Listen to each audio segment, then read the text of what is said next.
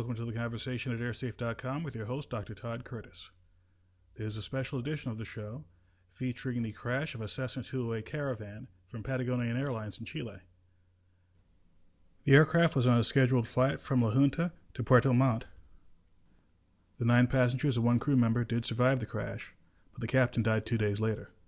The 9 passengers were rescued several days later, and what follows is a report from Al-Jazeera, which details the recovery effort. After 4 days stranded at the mercy of the elements, survivors are hoisted to safety. Rescue teams had searched tirelessly for the missing Cessna Caravan, but it lay hidden beneath the canopy of Chile's dense southern forests. Passengers say they survived by wrapping up in their coats and sleeping in the wreckage as temperatures plummeted to below freezing.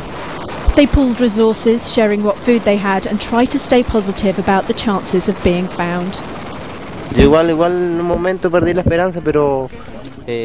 a moment when I lost hope, but I always thought that we were going to be rescued. In fact, since the second day after the accident, they started to look for us, but they were looking in the wrong place.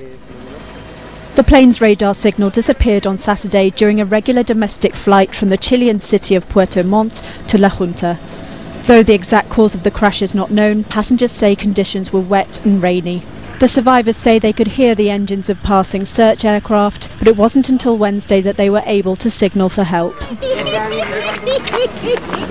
There were tears of joy as survivors were reunited with their families, but there was also sadness. 65-year-old pilot Nelson Bahamondes was killed in the accident.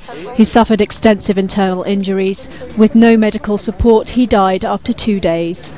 But he's being praised as a hero for steering the plane into a heavily forested area to lessen the impact of the crash. Despite their injuries, all 9 survivors are expected to make a full recovery. Their faces say it all. Lucy Keating, Al Jazeera.